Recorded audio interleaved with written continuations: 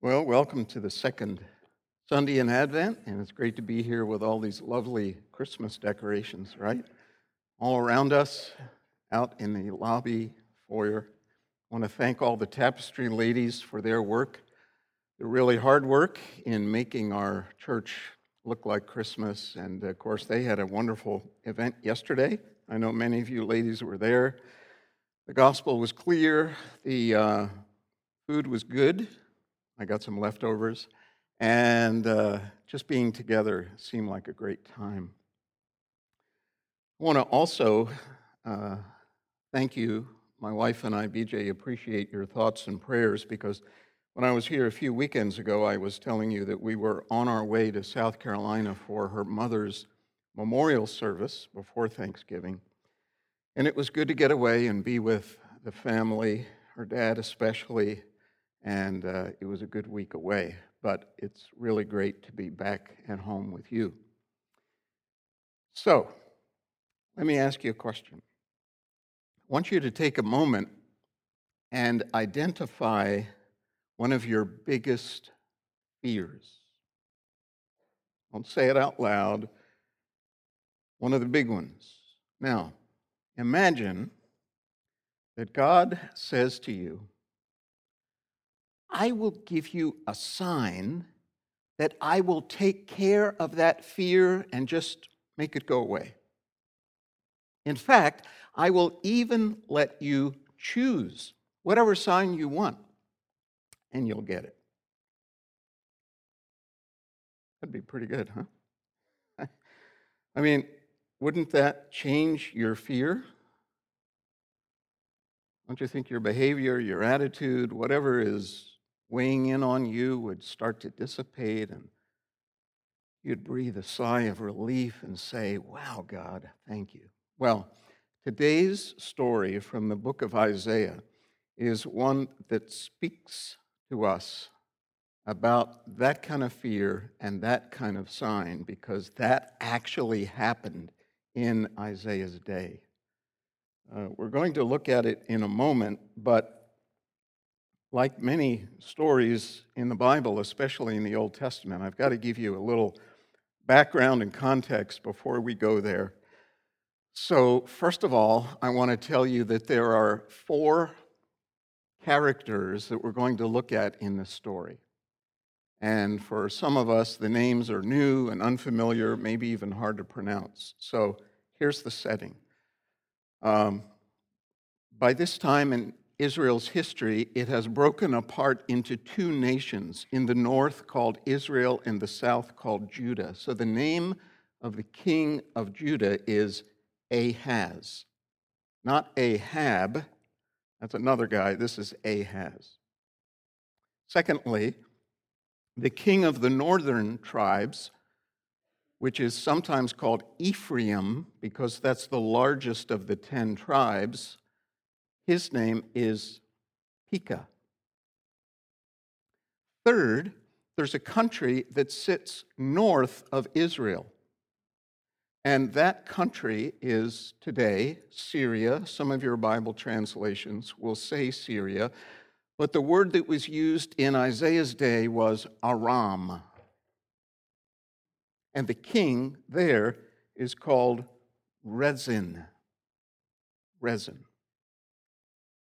And then, of course, there's Isaiah the prophet. You've heard about him. You know him. We have a book in our Bible with his name on it.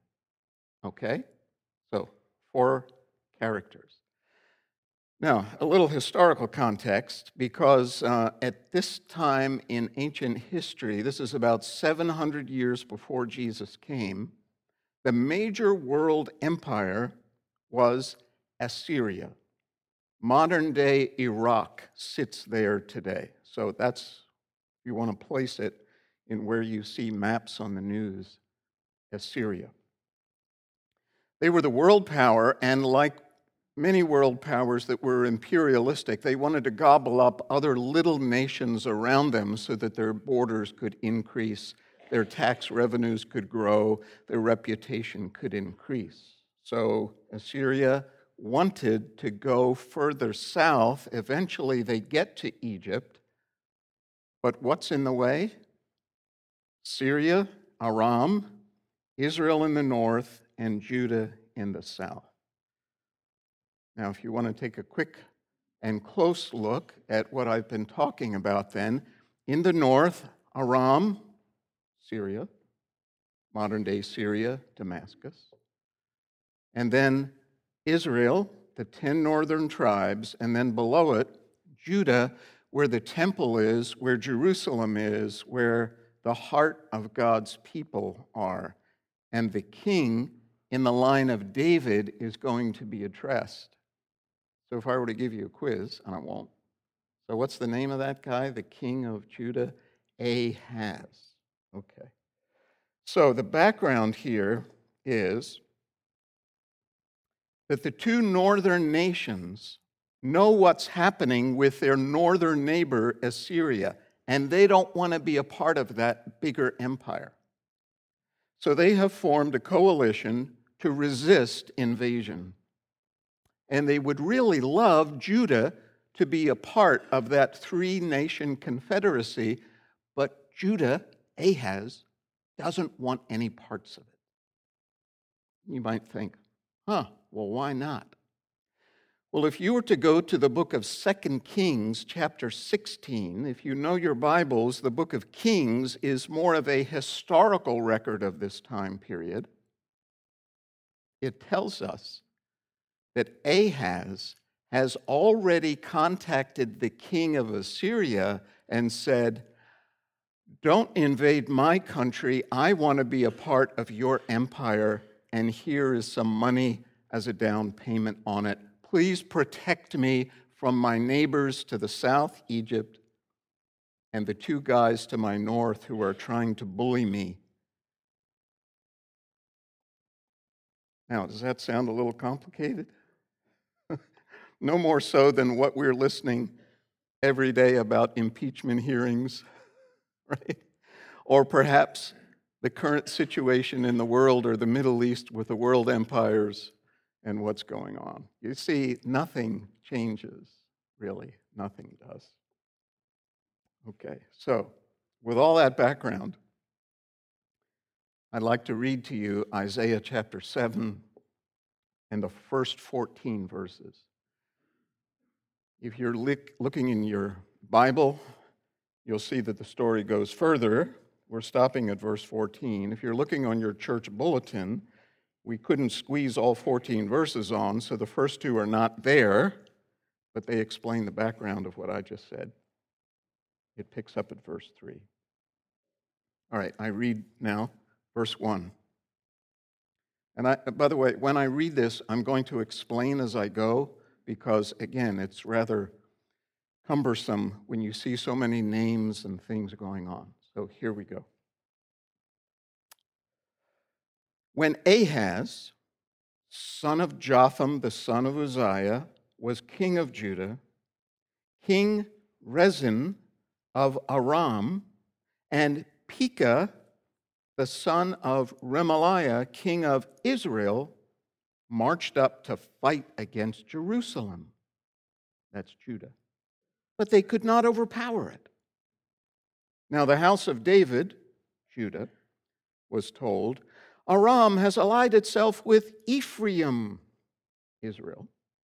So the hearts of Ahaz and his people were shaken as the trees of the forest are shaken by the wind. Then the Lord said to Isaiah, "Go out, you and your son Shear-Yashub, to meet Ahaz at the aqueduct of the upper pool on the road to the launderer's field, and say to him, 'Be careful, keep calm, and don't be afraid. Do not lose heart because of these two smoldering stubs of firewood, because of the fierce anger of Rezin and Aram and of the son of Remaliah. Aram, Ephraim, and Remaliah's son have plotted your ruin, saying, "Let us invade Judah, let us tear it apart and divide it among ourselves, and make the son of Tabeel king over it." Yet this is what the sovereign Lord says: It will not take place. It will not happen. For the head of Aram is Damascus, and the head of Damascus is only Rezin. Within 65 years, Ephraim too will be shattered as a people. The head of Ephraim is Samaria, their capital city, and the head of Samaria is only Remaliah's son. If you do not stand firm in your faith, you will not stand at all. Again, the Lord spoke to Ahaz, ask the Lord your God for a sign, whether in the deepest depths or in the highest heights. But Ahaz said, I will not ask. I will not put the Lord to the test. Then Isaiah said, hear now, you house of David. Is it not enough to try the patience of humans? Will you try the patience of my God also? Therefore, the Lord himself will give you a sign. The virgin will conceive and give birth to a son, and will call him Immanuel. That's the word of the Lord for us today. A complicated story? Yeah, but not so. There's a man who represents the kingdom of God on earth, Ahaz, and he's tempted to put his hope and his trust in the nations around him, in military warfare to keep his country alive. And the prophet of God, representing the grace of God, comes and says, don't do it. Don't do it. And he says, listen, those two guys that you're afraid of to the north, that's just smoke, not fire. And within 65 years, there'll be no countries at all. Go ahead, ask God to confirm your faith, any sign you want. I will not put God to the test. Can you hear the hypocrisy dripping from this man who has already made an alliance with the major empire, Assyria? Oh, give me a break, Isaiah says. Don't give me that religious gobbledygook. God is giving you a blank check. He wants you to trust him. So if you won't ask him for a sign, he will graciously give you one. And what kind of sign was it? Now, think about if you were Ahaz. Might rules. He's afraid of an invasion, but he's trusting in Assyria to protect him as their vassal nation. And so here's the sign God gives. Could it have been nuclear arms? You've seen nothing, Ahaz. Well, no, nothing like that. A new army that will be raised to resist every other army. Chariots with new technology. No. A baby? Ahaz is probably saying, give me a break. What? A baby's going to be born from a virgin? How is that a sign? What are you talking about, Isaiah? And the name of the little boy gives it all away. You know it. We sing it. Immanuel. In Hebrew, God with us. Now, you see how kind of odd or strange this must have sounded to Ahaz's ears? But behind the name, behind the concept of God with us, is this. In the Torah, in the Old Testament law, God said, when I make my people Israel and when I give them a king, that king will be my son, and I will protect him and I will protect his people. Yes, you can have an army, but your real army is the army of the Lord of hosts, the angelic army. Trust me, don't trust in your gold, your silver, or your standing armies. Why? Because I am the sovereign God. I am the omnipotent God. All I have to do is just snap my fingers, and the army will be destroyed. And I am not just powerful and sovereign, but loving. I love my people. That's why he calls them to love the Lord your God with all your heart, because he redeemed them out of Egypt. He wants them to be his people that reflect his glory to all the nations, a light to the nations. That's all embedded in the birth of a little baby boy that is to be the silent reminder that God is with them. Now,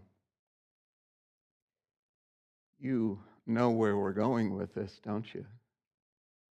Because the call to faith is the same call that we have today from God. Look to me, all the ends of the earth, and be saved. In the Old Testament, it was general. Now that Jesus has come, it's specific. He calls all people to himself. And he was the one that this promise pointed to. How do we know this? Because in Matthew chapter 1, after explaining this heightened miracle of a virgin birth, that's not the way it happens biologically. No, but that's the way it happens theologically. Matthew says all of this took place to fulfill what the Lord had said through the prophet, and he quotes Isaiah 7:14. The virgin will conceive and give birth to a son, and they will call his name Immanuel. And then Matthew puts in Greek what the Hebrew word means: God with us. The sign of the virgin birth is fulfilled at Christmas. God with us. Here's the miracle. I can describe it. I can't understand it. We can celebrate it. We can proclaim it. And we embrace it. But somehow the Bible says that the God who is one, but three, determined from all eternity someday to rescue his creation by becoming one of them. And he took on humanity. One of three, the Son, took on the frail human creation that he himself created, lived a perfect life, suffered and died a death that was not his own, was resurrected to bring new creation about, what Adam never did. And, as we just sang, will return someday to bring it in toto to planet Earth and the universe. And it all started with this promise to a king who was so flippant and couldn't care less about this prophet and his prophecy and the sign of a virgin. And God said, in my grace, I'm going to give it anyway. And what's even more beautiful is that if you look at Matthew, the way he starts his gospel and the way he ends his gospel, Immanuel is still there, because Jesus' last words were, go and make disciples of all the nations. Show people how to follow me. And surely I am with you. Immanuel. I am with you forever until I return and forevermore.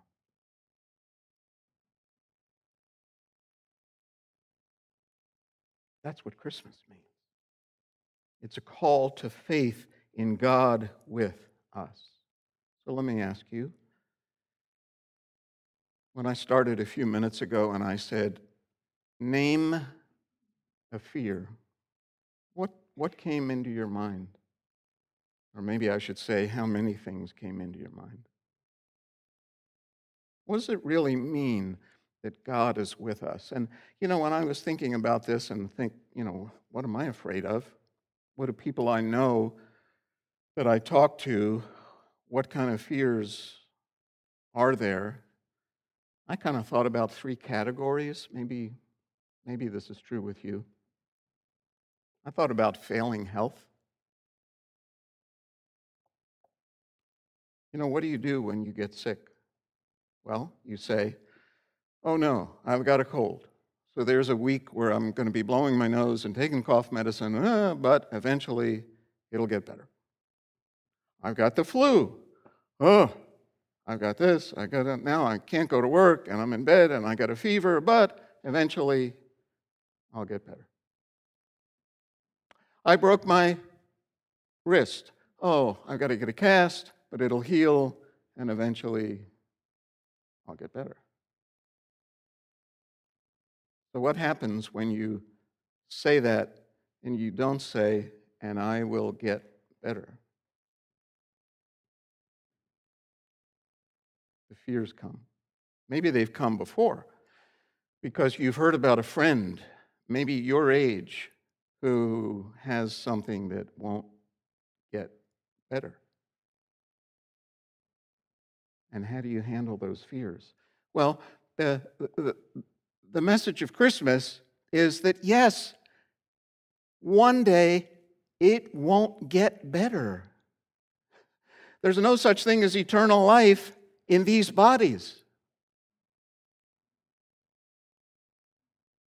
But God is with us. God is with us? Yes, He's a powerful God, which means that He could and He might heal you in the middle of that. We pray for that. The elders at times will pray and anoint someone the way the Bible says, calling on the Lord to do a special miracle. And we've seen that happen. Not every time.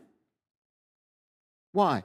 Because God is not just loving, but He is also sovereign. He can do what He wants to do. It's almost silly to say that, right? Of course, God can do whatever God wants to do. But God doesn't do it willy-nilly. He does it for His glory and our good. So when those two clash, that's when fear really grips, doesn't it? But God, I've prayed and I'm hoping. But God is with me. Can you say that? Can you say it through tears? Can you say it with joy? I don't mean laughter, superficiality. I'm talking about real peace that you can feel and that other people can see and that comes out when somebody asks you, how are you doing?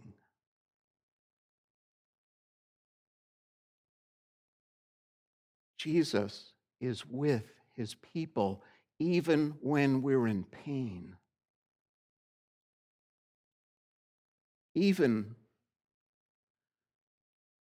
when you don't think He's with you. Even when it seems like Jesus is asleep and He's with you. He's in the boat, but He's asleep, and the storm is about to capsize the ship. And even when we say, and it's okay to say it, Lord, you don't care. And He's there. He is with us. We don't say, health is with us. I don't know what the Hebrew would be for that. We say, Immanuel, He, God, is with us. And then I was thinking about financial security. Why do we get up in the morning? most of us, right? Tomorrow, not today, maybe, but who knows, maybe today. You're certainly thinking about it today, especially as I mention it now. And if you have a job, then you're hoping you keep the job, assuming you like it, or you don't have another one you're going to, right? And you're interested that you are treated right there, but that means that you receive compensation so that you can pay your bills and maybe invest for the future and all of that world that swirls around us.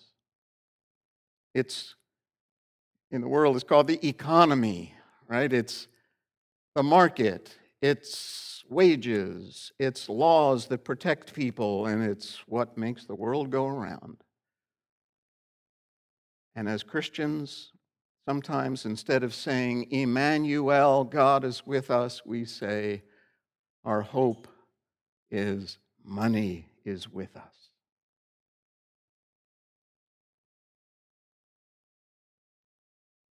All it takes is a stock market crash, or perhaps an emergency in your wallet or checkbook or investments that you weren't counting on, and you say, what does this mean? Another job? A home equity loan? Asking family to help cover me for a while? And the fear starts to come. And you know what that weight is like, because when you wake up in the middle of the night, it's one of the first things that you think about. And when you wake up in the morning, you carry that throughout the day, hoping that maybe you'll be distracted enough by music or your job or food or conversation, but then it just keeps coming back. Do we really believe that Jesus is with us when we don't think we have enough stuff?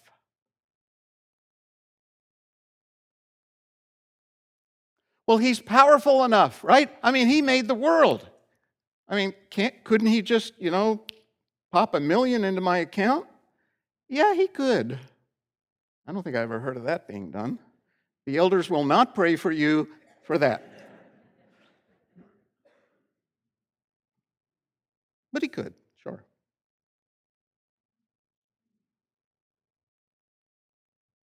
But he's also loving enough to know, like the book of Proverbs says, that if you have too much, you'll be tempted to be self-sufficient and forget about God.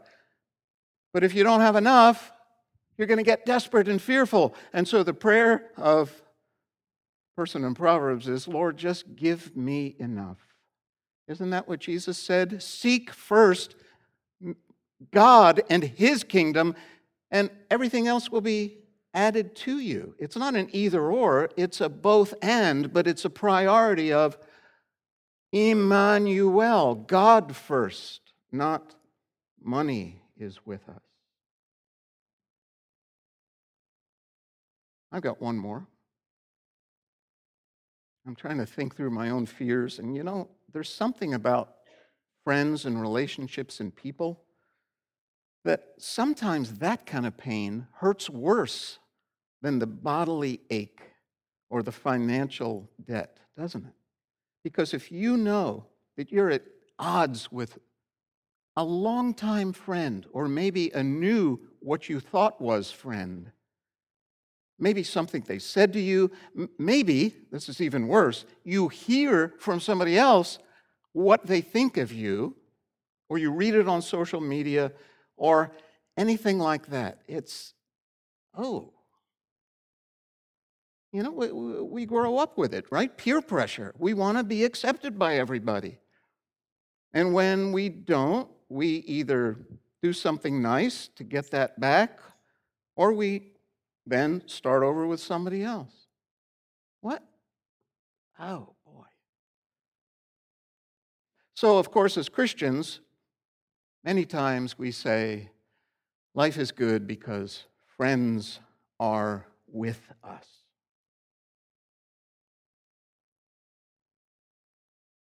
I don't need a sign Immanuel. Yeah, I know Jesus is with us, but I got to have all my friends in the right way, feeling the right way, um, saying the right things, and I'm good.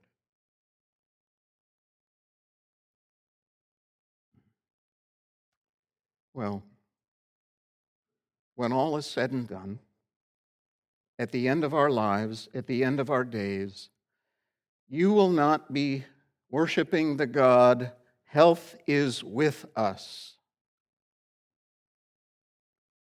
when you're slowly fading. And when you're at your end, you will not say, but my accounts, yes, the return was decent. In fact, some of those investments are going to provide, and then you're going to slip away without them? Right? Paul said, we brought nothing into this world, we will take nothing out of this world. Reality check. And friends, you will lose friends. We will be alone. And for a Christian, we are never, ever alone because Jesus is with us. He is the God who is as powerful as anything you can imagine. And He is the God who was more loving than you can ever imagine.